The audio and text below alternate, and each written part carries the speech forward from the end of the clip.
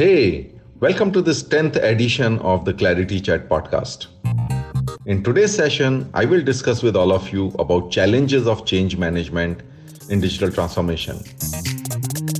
I will share with you interesting, different, and sometimes funny case studies about managing positive change. I will be sharing the first principles of managing change. Keeping yourself anchored to these first principles in any situation will help you become a transformational leader. This is the 10th episode of ClariTea Chat, with I talking to you about some exciting experiences in change management. Welcome to ClariTea Chat podcast. Did you know that 83% of technology implementations fail to achieve expected business outcomes? Well, managing technology is incredibly complex. IT covers all processes, and everything IT does impacts people in some way. The function is only 3 decades old, but changing at the fastest pace. Technology industry is highly profitable with intense marketing. Tech companies have the vast majority of the tech talent, not you. ClariTea Chat purpose is rooted in helping you solve IT challenges for business success, to help you decode the complexity, to help you leverage partners effectively, to help you partner with business more effectively, to help you manage change better, to help you attract talent. You get this clarity via experiences of CIOs and business leaders, shared informally and candidly over a cup of tea. Welcome to the ClariTea Chat podcast.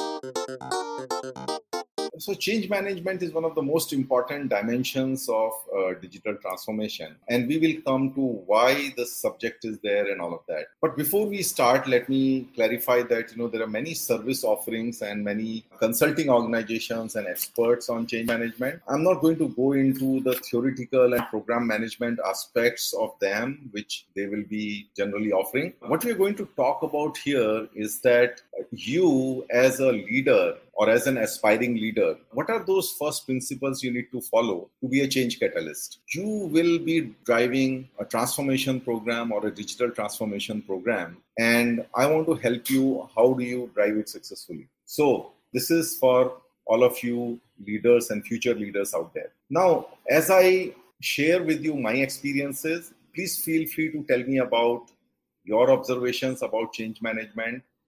You would have witnessed or participated in transformation programs.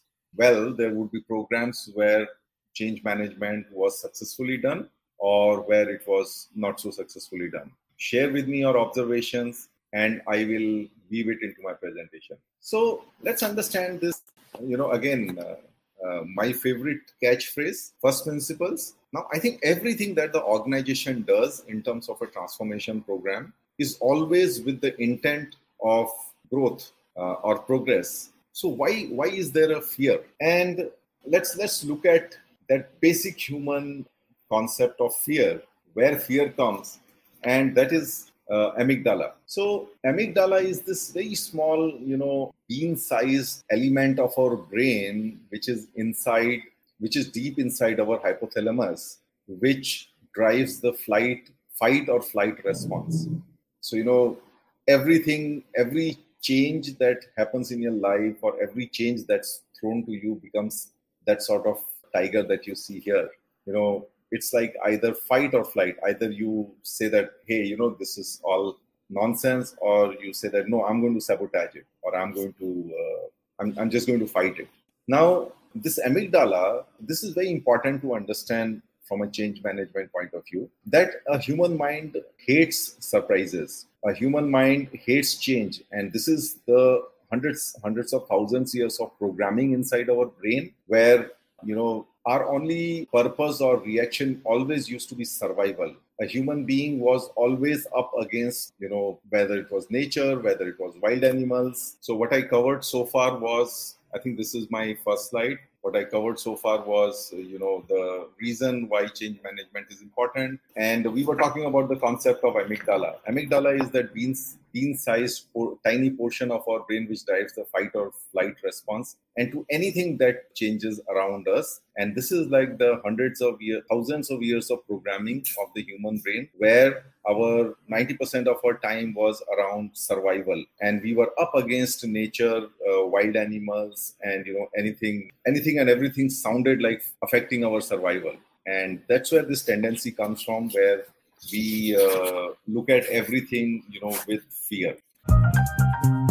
So what's the message here? The message here is that change will always be fearful for the mind. How do we get the change management? How do we manage change if the mind is always going to be fearful?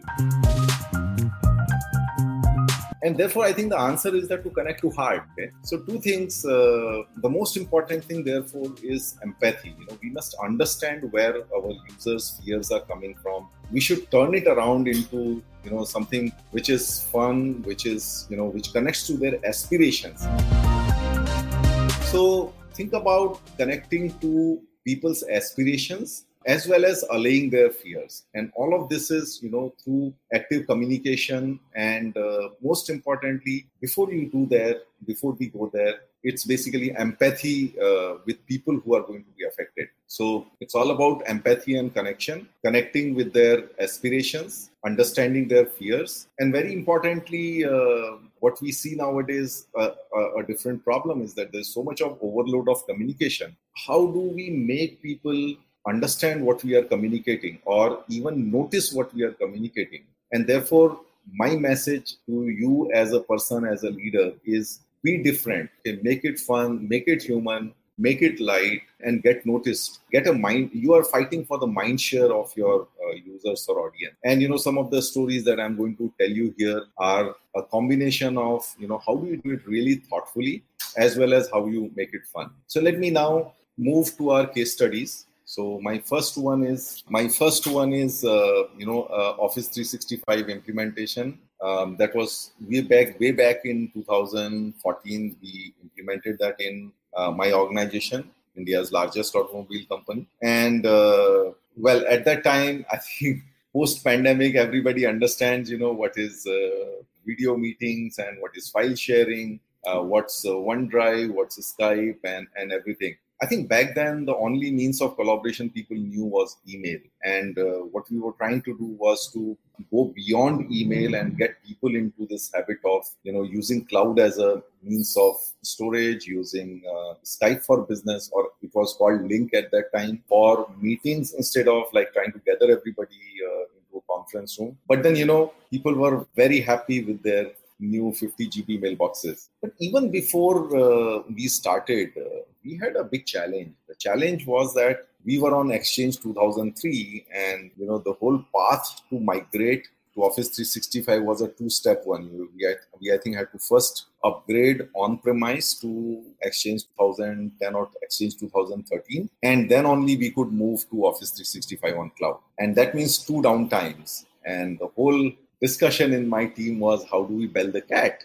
How do we tell the users that it's going to be a downtime twice over? And again, as I advised, we thought differently. We said, how do we make it different? How do we connect to the users? And we said, this is just too complex. People are not going to understand it on email. And we decided to leverage the call center that we had.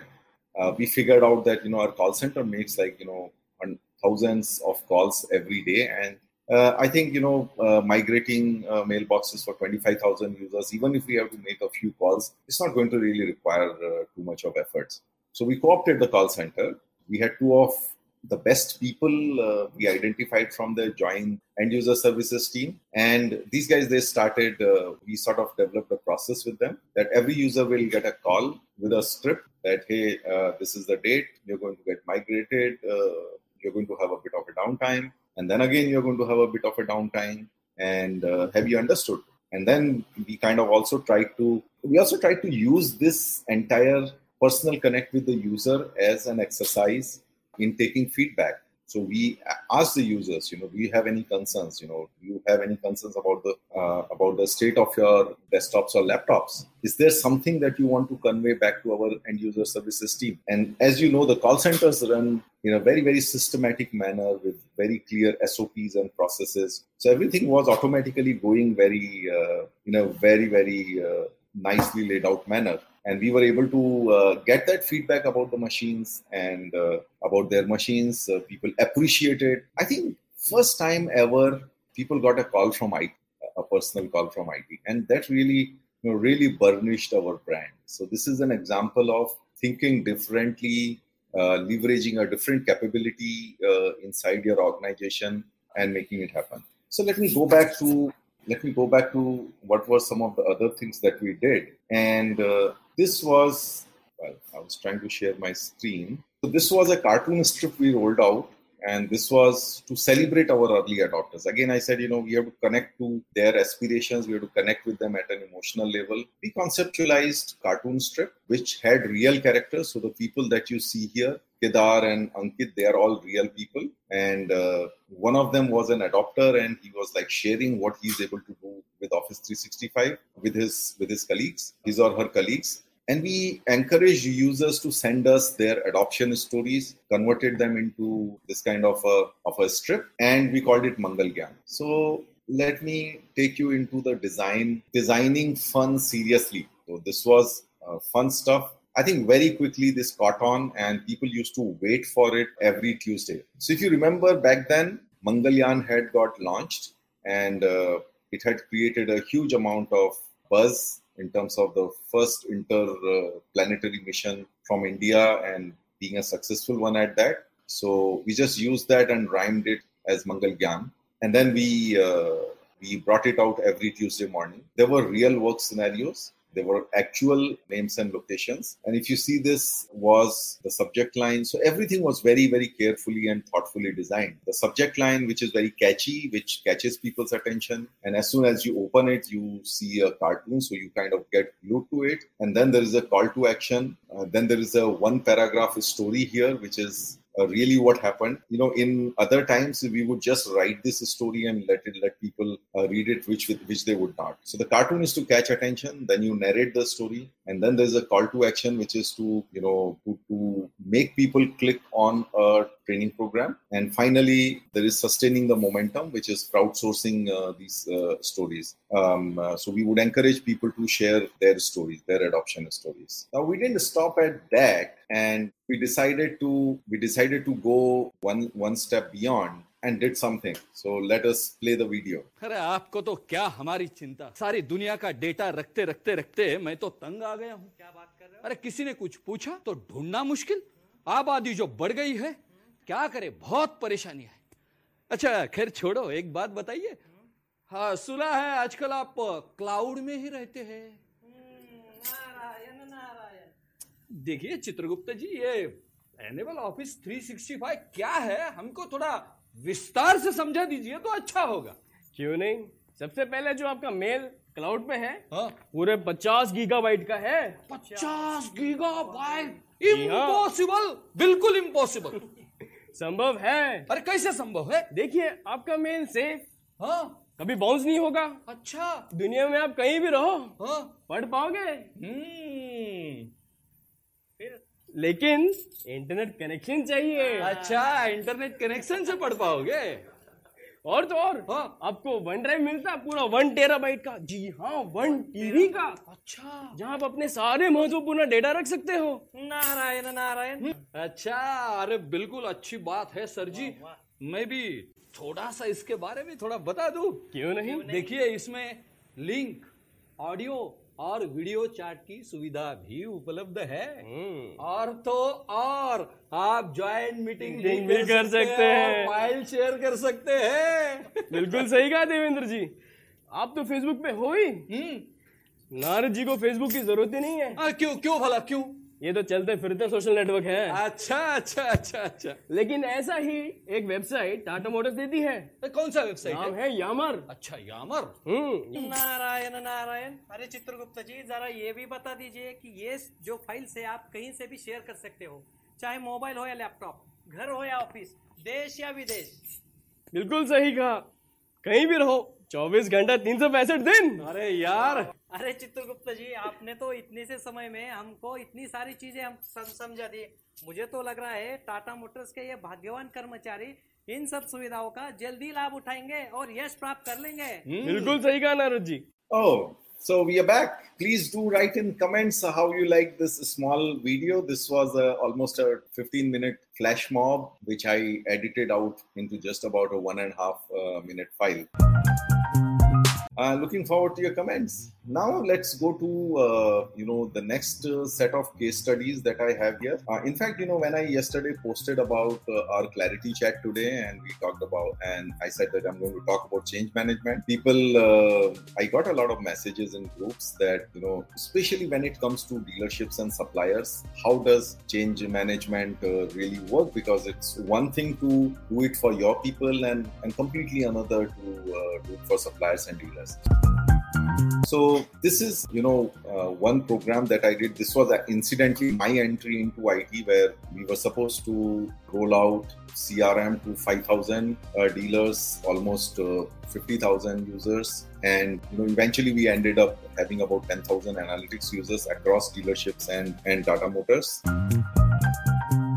And there was about 1,000 people call center that was set up. So this was, I think, mother of all programs, and I can say that this was one of the life learnings or life project that I had. It covered everything right from your pre-sales, sales, spare parts, loyalty, service, used vehicles warranty, and this intended to actually replace the entire dealer system's backbone and then bring it onto a central system. In 2003, when there were plenty of network challenges, the dealership processes were not uniform. There were vast differences out there, and there were very, very education levels at our dealership. So, the best example that we still remember is that when we were doing a training program for dealership, and this was like in the interiors, and computers were not that popular even then in the hinterland. And people were asked to take when people were asked to take their mouse to the top of the screen, they would pick up this mouse and they would take it to the top of the screen. That was part of the CRM folklore that we were building. So the first thing, we learned is that, listen, the entire change management question starts with Marosu, which is what is in it for me. Now, everybody, right from your dealership people who were doing transactions to their managers, to the general managers, to the proprietors, to our people who were managing the dealership. We used to call them dealer account managers or service managers. And then, the zonal managers, regional managers, and then the headquarters. We kind of figured out that, listen, if this program has to be successful, each one in the entire chain has to find that what is in it for me. And that has to be really compelling for them. Well, we were starting at the dealerships to set up a complete dealer management system. So while our team of business analysts studied the processes at the ground level, our team leads went and met the managers and tried to understand what their pains are. So, while the focus at the end transaction level was on productivity, the focus of managers was on reports and operational controls. You go further up, and again, it is MIS on steroid. Very interestingly, the moment you go further up, which is at the dealership proprietor level, every dealership had multiple branches. Each of these branches was running with, a local accounting system of their own, typically Tally. And their challenge was consolidating this entire information, across their multiple branches. So we had a multi-pronged strategy to design the system for each one of them in such a way that everybody feels that, yes, this is serving some of my needs. I want to bring one example to you here, which was typically when you implement a system, the analytics comes in the second phase. And we didn't want to hold back the data that we were generating. We did not really want to hold back that power of analytics from the dealership managers. So what we did was we designed certain downloads, views from where they could download the entire information. And you won't believe it, we ran Excel pivot table training programs for them. And we created a process where there would be one sheet, which will be where you will keep the raw data. And there'll be another sheet, which will have the pivot table, different reports. And all you need to do is basically download the data and just populate the first sheet and just refresh the second sheet, and you will have your pivot table report generated for you. This was a stopgap arrangement. Later on, we came up with analytics, proper analytics. We gave the access to as many users as we could from a hardware performance limitations point of view. We later on changed the hardware when we found that people were really loving their ability to utilize the data. Well, that's for a later day. Now, then comes to, again, very important part of change management is communication. So there is a question here. Can I get this video? I'll see. I think this should be on my YouTube channel, but you can check it out there. It should be there. Okay. So coming back to communications now, very important part of change management. Now, I jokingly say that it was in like 2004 or 5, and, I went from my airline loyalty status blue to gold in like 6 months time. So I was like going around one state capital to another state capital, jet setting around and communicating the entire vision and roadmap and execution plan of CRM pillars. So what we were doing was really like, just calling all the dealers of the state and communicating to them. I think it just took 1 or 2 of those sessions for me to realize that, this needs to be architected differently. So here is the process that I adopted then. So when I got into a state capital, I would first spend about half an hour, 45 minutes with the regional manager who would also travel to that place. We typically meet over a breakfast and I would really communicate the entire thing to him and answer all kinds of questions that can come. I was always looking for this session to be as long as possible for the regional manager to develop that conviction. Then we said, no, we are not going to call the dealers right away in. We called all the company managers, sales, service, etc. We called them into the same place. So the first half of the day would be communicating the entire vision to them, answering their questions, and generating a conviction in them. Then there would be lunch when the dealers would be joining us. And this is the time, our people will be interacting with them, and dealers would kind of pose all sorts of questions and doubts to our end. And hopefully they got some good convincing answers. And then in the afternoon, we would have the dealers. And the litmus test for us was that after a good lunch, after a good 5-star lunch, people shouldn't sleep. And the way we designed the whole process, I think nobody slept. So can it be done in a different sequence? Is sequence so important? In my view, yes.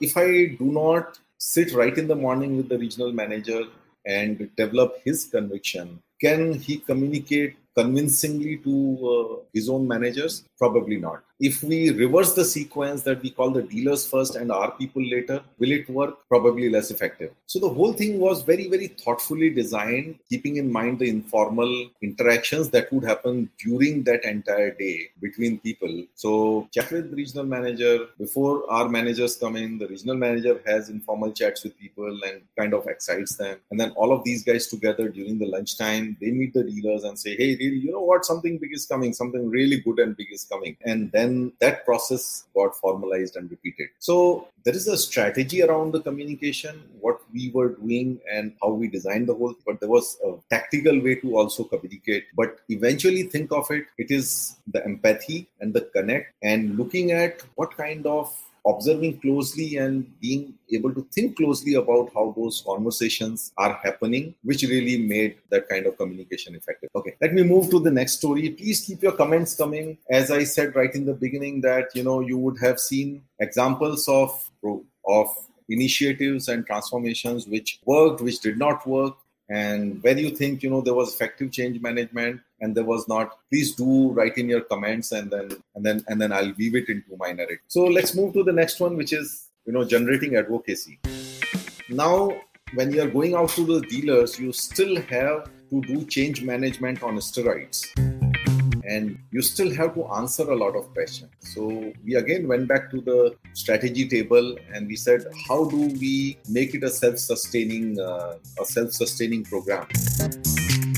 And we actually went daring into it. By the time we had that level of conviction in what we were doing, we said, let's pick up the 5 largest and most complex dealers. Each one of them had at least about 10 branches. and we said, we are going to really make it happen for them. We are not really looking at numbers. We are looking at generating that conviction again. So each of these dealers, we took one at a time, and we said, we are going to do whatever it takes for you. Okay? And sometimes it meant multiple releases for each one of them, but they could see that how fast and how well we were moving towards making their requirements happen.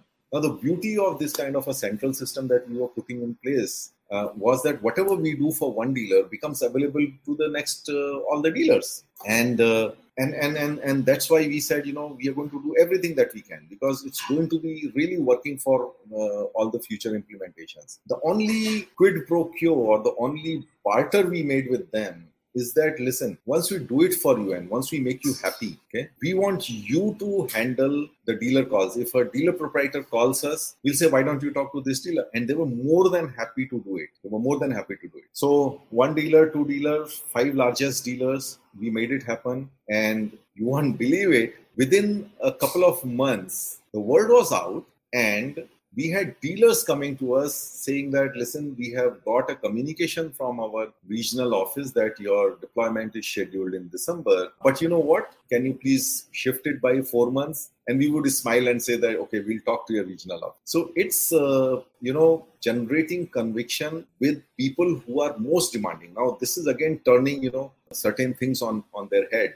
People talk about quick wins, but sometimes, you have to go for the hardest wins first if the change management challenge is the biggest. I've had, more such stories where I took the most demanding of the stakeholders and engaged with them and generated trust with them. And we did everything to make them successful, and they became our evangelists. Now, I think before I go forward, there is one big message in this, and which is of trust. Now, if you're just a cog in the wheel for a initiative, if you're doing an initiative just to put in your resume, I don't think that will generate trust. You have to really do it with all your conviction. You have to really do it for the sake of making a difference. And that conviction shows on your face when you're communicating to the users, when you're going out and about there, telling people why you should be using it. So that was about generating advocacy, making the biggest dealers successful, and taking their help to drive the change management. So here is a comment from Vijay saying the countrywide program would have called for many course corrections while remaining the original purpose of CRM rollout. Can you give some examples of such course correction? Of course. In fact, we knew that we are going to get all kinds of changes as we go out for the dealers. So we did a few things. The first thing was, that taking the most complex and the largest of dealerships so that we are able to cover something like a Pareto of all these complex scenarios that would come elsewhere. And so process-wise, we could cover the most of it. The second thing we did was, very early on, we started setting up our operations processes. And one of the operations processes acknowledged that there is a variety of dealers and they would have their requirements. So we should be ready to make these changes for their sake. And again, internal change management, when our own team says, why should we make so many changes for the dealers? I think we had a very convincing answer for that you do it for one dealer's feedback, and it becomes available to everybody else. So the answer to your question is to set up a very strong support and change management process. We had release management set up. Back then in 2004-05, the ITIL wasn't that popular, but just understanding what our users wanted and how we need to connect terms of, sort of increasing their trust in the system, we actually set up these ITIL processes. We didn't know it was called ITIL back. Well, let's move on to the next one. And I think one of the most important ones, which is, you will always have adversaries. You will always have people whose power you are going to destabilize. And in our case, these people were our system administrators. Hey, I am your podcast host, Jagdish Belwal. I had a rich career as CIO at Tata Motors and GE. Now, as an advisor, I help organizations transform with technology. Technology is necessary for digital transformation, but not sufficient. So I help organizations with the rest of it: leadership, strategy, culture, change management, etc. You can connect with me on LinkedIn and Twitter. For now, keep Keep listening and don't forget to subscribe the podcast and do connect with me on LinkedIn.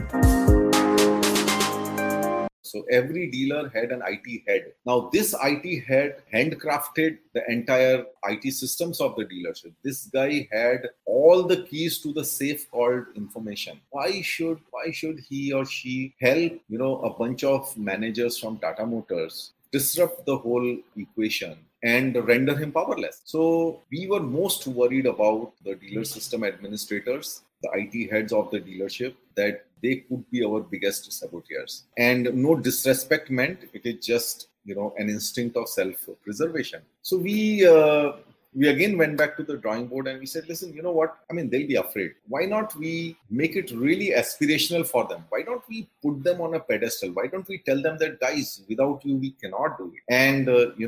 And, and sort of put some rewards on the table, not really monetary ones, okay, but in terms of recognition, in terms of name and fame and all of that. So we started by designing a very special training program for them. Now, everybody else, we would do state level training programs. These people, we had central training and we made them fly all the way. Everybody had a 2 or 3 day training program. We designed a 7-day training program for them, or a 5 or 6 day training program for them. We had senior people I myself used to come in those training programs and tell them how important the program is. We were very clear telling them that, listen, all these FoxPro based systems that you have developed or that you are developing, you can develop a completely different capability of a Siebel system administrator, okay, and develop a completely different professional profile for yourself if you are able to let go of your affections for your homegrown system and for your baby called this FoxPro system, and really engaged very closely with them. As I said, we put them on a pedestal. A very important thing was that we did not reduce their powers. One of the biggest cornerstones of change management is the power equations, and how visibly or invisibly you try to shift them, how you try to take powers away from people, and people don't like it, and we didn't do it. So we had a custom delegated administration module in the system where a complete rights of creating users or changing their roles or master data maintenance or certain organization-wide reports. All of these things were given to them in a very special administration model, and we also made them responsible for the level 1 support. And this was a win-win because one feeling of power that you get is also that whether people come to me for support their problems or not, and every problem solver has a different power profile in an organization. And we didn't really want to handle everything centrally. Otherwise, we would have like a 500 people support team. And so we also gave them the level 1 support rights so that people still approach them and nothing happens to their organization profile as such. Okay. Now I think the last point that I want to make here in this in the CRM case study here is the fact that many a times these projects, they fail to make a sustainable impact on the organization because people have not really given sufficient thought to convert that into operations. We knew very well that, we are promising something to the dealers. We better have a very robust operations, in place. Otherwise, people will stop using it. So, and in the process, we said that we want to treat our dealerships as our customers, and a CRM, before it can really make a difference in your customer's life, it should make a difference to your internal customer's life, and which is your dealers. Okay. So, but let me ask you, how many of you think that have seen cases where, a project failed because it was not successfully translated into operations? If you have seen something like this, please share your thoughts on the comments. And I would like to sort of other people to know that this is a topic that really connects. As I had earlier mentioned, we put a very strong release process. Now, part of that release process, the first release notes that I came out was nothing but an Excel of change requests, but it was purely technical. I remember I wrote the first release notes coming out of CRM ever with my own hands, converting this entire Excel into from a user's point of view. So we had a very friendly release communication. We set up a release process. So people felt confident that, listen, if something is not there today, I give a feedback and I give strong reasons for getting something developed. It will get into a pipeline and it will get into a release. Now, the next one I'm going to talk about was really to generate that trust and conviction within the Tata Motors fraternity, that we are not here to come change, do some changes at a dealership and go away. So we were tracking the effectiveness of the deployment. So we were tracking that, hey, how many days since the dealer generated a sales invoice or a service invoice? How frequently are people using the system? And we sort of created a utilization dashboard, a deployment dashboard, which we were sharing with our people, the regional managers and all. And if those efforts did not work if typical efforts did not work, talking to them, calling them in improving that, we actually sent it, to make those, go park themselves there, understand the issues, whether it is process issues, whether it is organizational dynamics issues, and do whatever it takes to get that dealer back live. So we have gone to some dealers, more than once to get them back on the system. Now, here's an interesting aspect which we connected with, our deployment team's aspirations also. This was more of an internal change management. Now, if a system is not being used, there will be organizational complexities more often than not why it is not being used. Tell me if you have your cup of tea with you. I have mine. So we actually handpicked the best of our deployment people, and we call them as Black Cat Commandos. Did a special training to them. A lot of that training was on soft skills, was on understanding the organization dynamics, understanding how power equations play out in an organization, etc., etc. And these people, of course, had a flair for that, and that's how they were picked. And then we sent these people out there, and this became a sort of a special operations team for us for any complex problems thereafter. Somewhere I talked about sending out our people behind the bikes of salespeople who spend a day in their lives. Well, they were our Black Cat. So I'll stop here for a minute. I have a comment from Sandeep Batra saying that we had a similar experience in manufacturing areas that projects got delayed or even couldn't get completed due to improper communication or handling the stakeholders. Yes, Sandeep talked about it, that you have to cover each one of them with a clear understanding of Marusu, what is in it for me. And if people are not clear, or if you do not actively and proactively communicate to them that what is in it for them, it will be difficult to make them adopt something just by decree or by force. So I have another question for Vijay. Thank you for your response, Jagdish. One follow-up question. Did you manage to be within the budget? Don't ask me for the budget. I think it was a very strategic program. Yes, we always had to be within the budget. But then our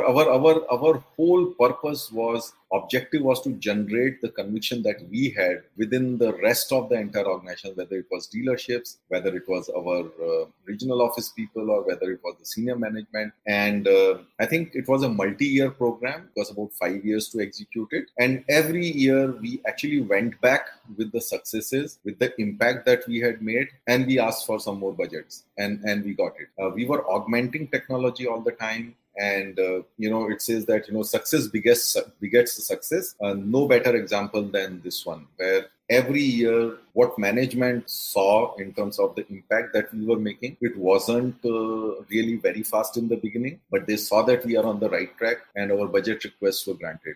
One was conviction, and second was our ability to communicate the impact. I hope that answers your question. So another comment from Sandeep. It's a challenging task, but if you convince your critics first, then actually they will propagate and act as strong advocates to take your CMP forward. Absolutely, Sandeep. Anybody who doesn't care will not even care to critique you. So people who are giving you a critique means that they care, means that they have some investment in you. And therefore, I would always like to trust these people, engage with them, try to convince them, try to make course corrections, listening to them. And that's very important. Once you're able to tell them that, listen, hey, I'm a well-meaning guy and our objectives are different. Our approaches may be different, but our objectives are the same. I think it works. Now, coming back to, operationalizing a project, again, a very important part in generating that conviction. People will always look at it, how this is going to play out in the long term. The most important one was organizational anchors. is basically, looking around the organization and say that, hey, who else can benefit from whatever I'm doing, or who else, where can I put these anchors to basically make it work in the long term? So I'll give an example here.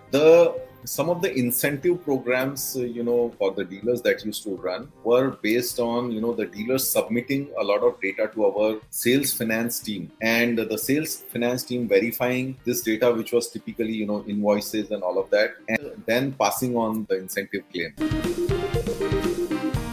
When we were searching for organizational anchors, because we knew that alone we cannot sustain it, we need many hands on the deck who have to basically work with dealers, or who exert a certain amount of power and influence on the dealers, as well as organization processes and policies that work at the are working at the dealership. We will need all of that to really make it sustainable. I went to the sales finance head, a close friend, Jawar said, I don't know whether here or not in this chat, but maybe whenever we mention him in the chat, I went to him and said that, listen, you guys are getting all these physical invoices and Excel statements and all, and then, there's a whole team which is passing on these incentives. So why don't you do it from CRM?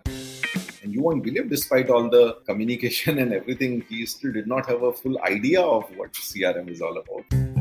So we organized a session for him. We showed him how these processes are run, how we have fail-safed all the processes, of invoicing and all of that. And that kind of generated conviction again. And, he said that, yes, we are going to now pass all the incentives from here. Very quickly, another opportunity came, which was, if you remember, every 28th February, all factory gates will close, and 1st March, there'll be a budget. And in the budget, they will always keep, making the excise duty go up and down. And the deal between the channel partners and the OEMs was that whatever is your dealer inventory, if there is excess excise paid on that, we will compensate, because then you will have to lower your market prices where the duties have already been paid. By that time, I think Jawahar understood the whole power of the system and the process, and he said, Jagdish, can I get an all-India inventory of dealers' vehicles on CRM as on 28th, 12 a.m.? I said, why not? So we got the inventory out, gave him the statement, and then nobody had to raise a claim. Nobody had to do any paperwork. And based on that statement, whatever compensations were made to the dealer. All of these things basically multiplied the number of people inside the organization who were benefiting from this initiative, and made sure that, all of these people have a say and an enforcement in the entire thing. So don't underestimate policies. Don't underestimate your power to create policies and leverage others. So now, as we come to the end of the hour, well, with my guests, I take the liberty of going beyond the hour. It's because the discussion is so compelling. I want to restrict myself here, so I'll move to the final part of it. What are the key takeaways? And all of what I told you in this live chat, I want to summarize in these 6 points. First is, I think I used conviction a lot of time. We have to co-opt conviction. We have to have people develop that type of conviction that we have as program managers, right from your shop floor to top floor, or right from your management to the frontline worker. Then respect and empathize. We have to learn about people. We have to give respect to gain respect. We have to trust people to gain their trust. Aspire for perfection. People are looking at your intent. They are not looking at perfection. So you may start with something imperfect, but if you have the listening and learning mechanisms in place, if you have the continuous improvement mechanisms in place, for example, the release process that we talked about, right? People see that, hey, this is not a, one match wonder boy, and this guy is there for a long term like Sachin Tendulkar, and this guy is going to continuously improve. Okay? And that's when they really start trusting you. Now, this is very important because there are a plethora of organization programs and initiatives which are going around, and people see very clearly and very, very perceptively as to which ones are serious. That means which ones have these elements, and which ones are like, people are doing for writing in the resume, or people are doing for like, coming in the company newsletter. So next one is constancy of complexity. So we have to bring complexity inside, keep it simple for the users. I talked about, this getting 2 call center people inside the team, making these calls to the users for the 2 different downtimes for the Office 365 implementation. Now, you could have simply sent an email to them that, listen, this is what it is. And they would have to deal with all the complexity and all the questions. So we brought the complexity inside and we kept it simple for them. For example, when you look at this example of, Mangal Gyan, it wasn't a usual corporate process of sending a newsletter. We had to actually pay somebody money to develop those cartoons. We had to think and brainstorm about how to perfect that design. So we bring complexity inside, whether it's thinking about solving complex problems, how to design, how to make it simple for So the moment you start thinking about how to keep it simple for the users, you will start doing these complex brainstormings and discussions yourself. But it works in simplifying your change management challenge. Sustain and operate. Yeah, don't look at simply doing a project and thinking that people will use it. You have to set up the operations processes, the continuous improvement processes, the processes that users expect out of you even while you are building. And finally, every one of us who's driving a large change program has the power to define the policies. It's like Hanuman that we do not realize this power, or somebody has to remind us that, hey, you know what, you can make this policy. And policies are always your 5th gear to sustain the changes that you've already made. And the last secret, I think it is no longer a secret. I showed you many examples of this. Have fun, energize everyone, and expand the pie of growth. So don't look at, taking, don't have these credit related questions, because when you're doing something big, when you're doing something worthwhile, okay, the biggest criteria of doing something worthwhile is that there's an unlimited pie, and as people, as the organization benefits from it, everybody benefits from it. So you don't really have to compete for a share of pie. You really build the entire pie together. You expand the pie together. It's a game of collaboration. I hope you loved it as much as I did, sharing my own experiences in change management. Real, practical. If yes, please do subscribe to the ClariTea Chat podcast. It's available on all major podcasting platforms. Well, next week I will be talking to you on a very important topic about engaging the leaders in digital transformation. So watch out for our next ClariTea Chat on engaging the leaders.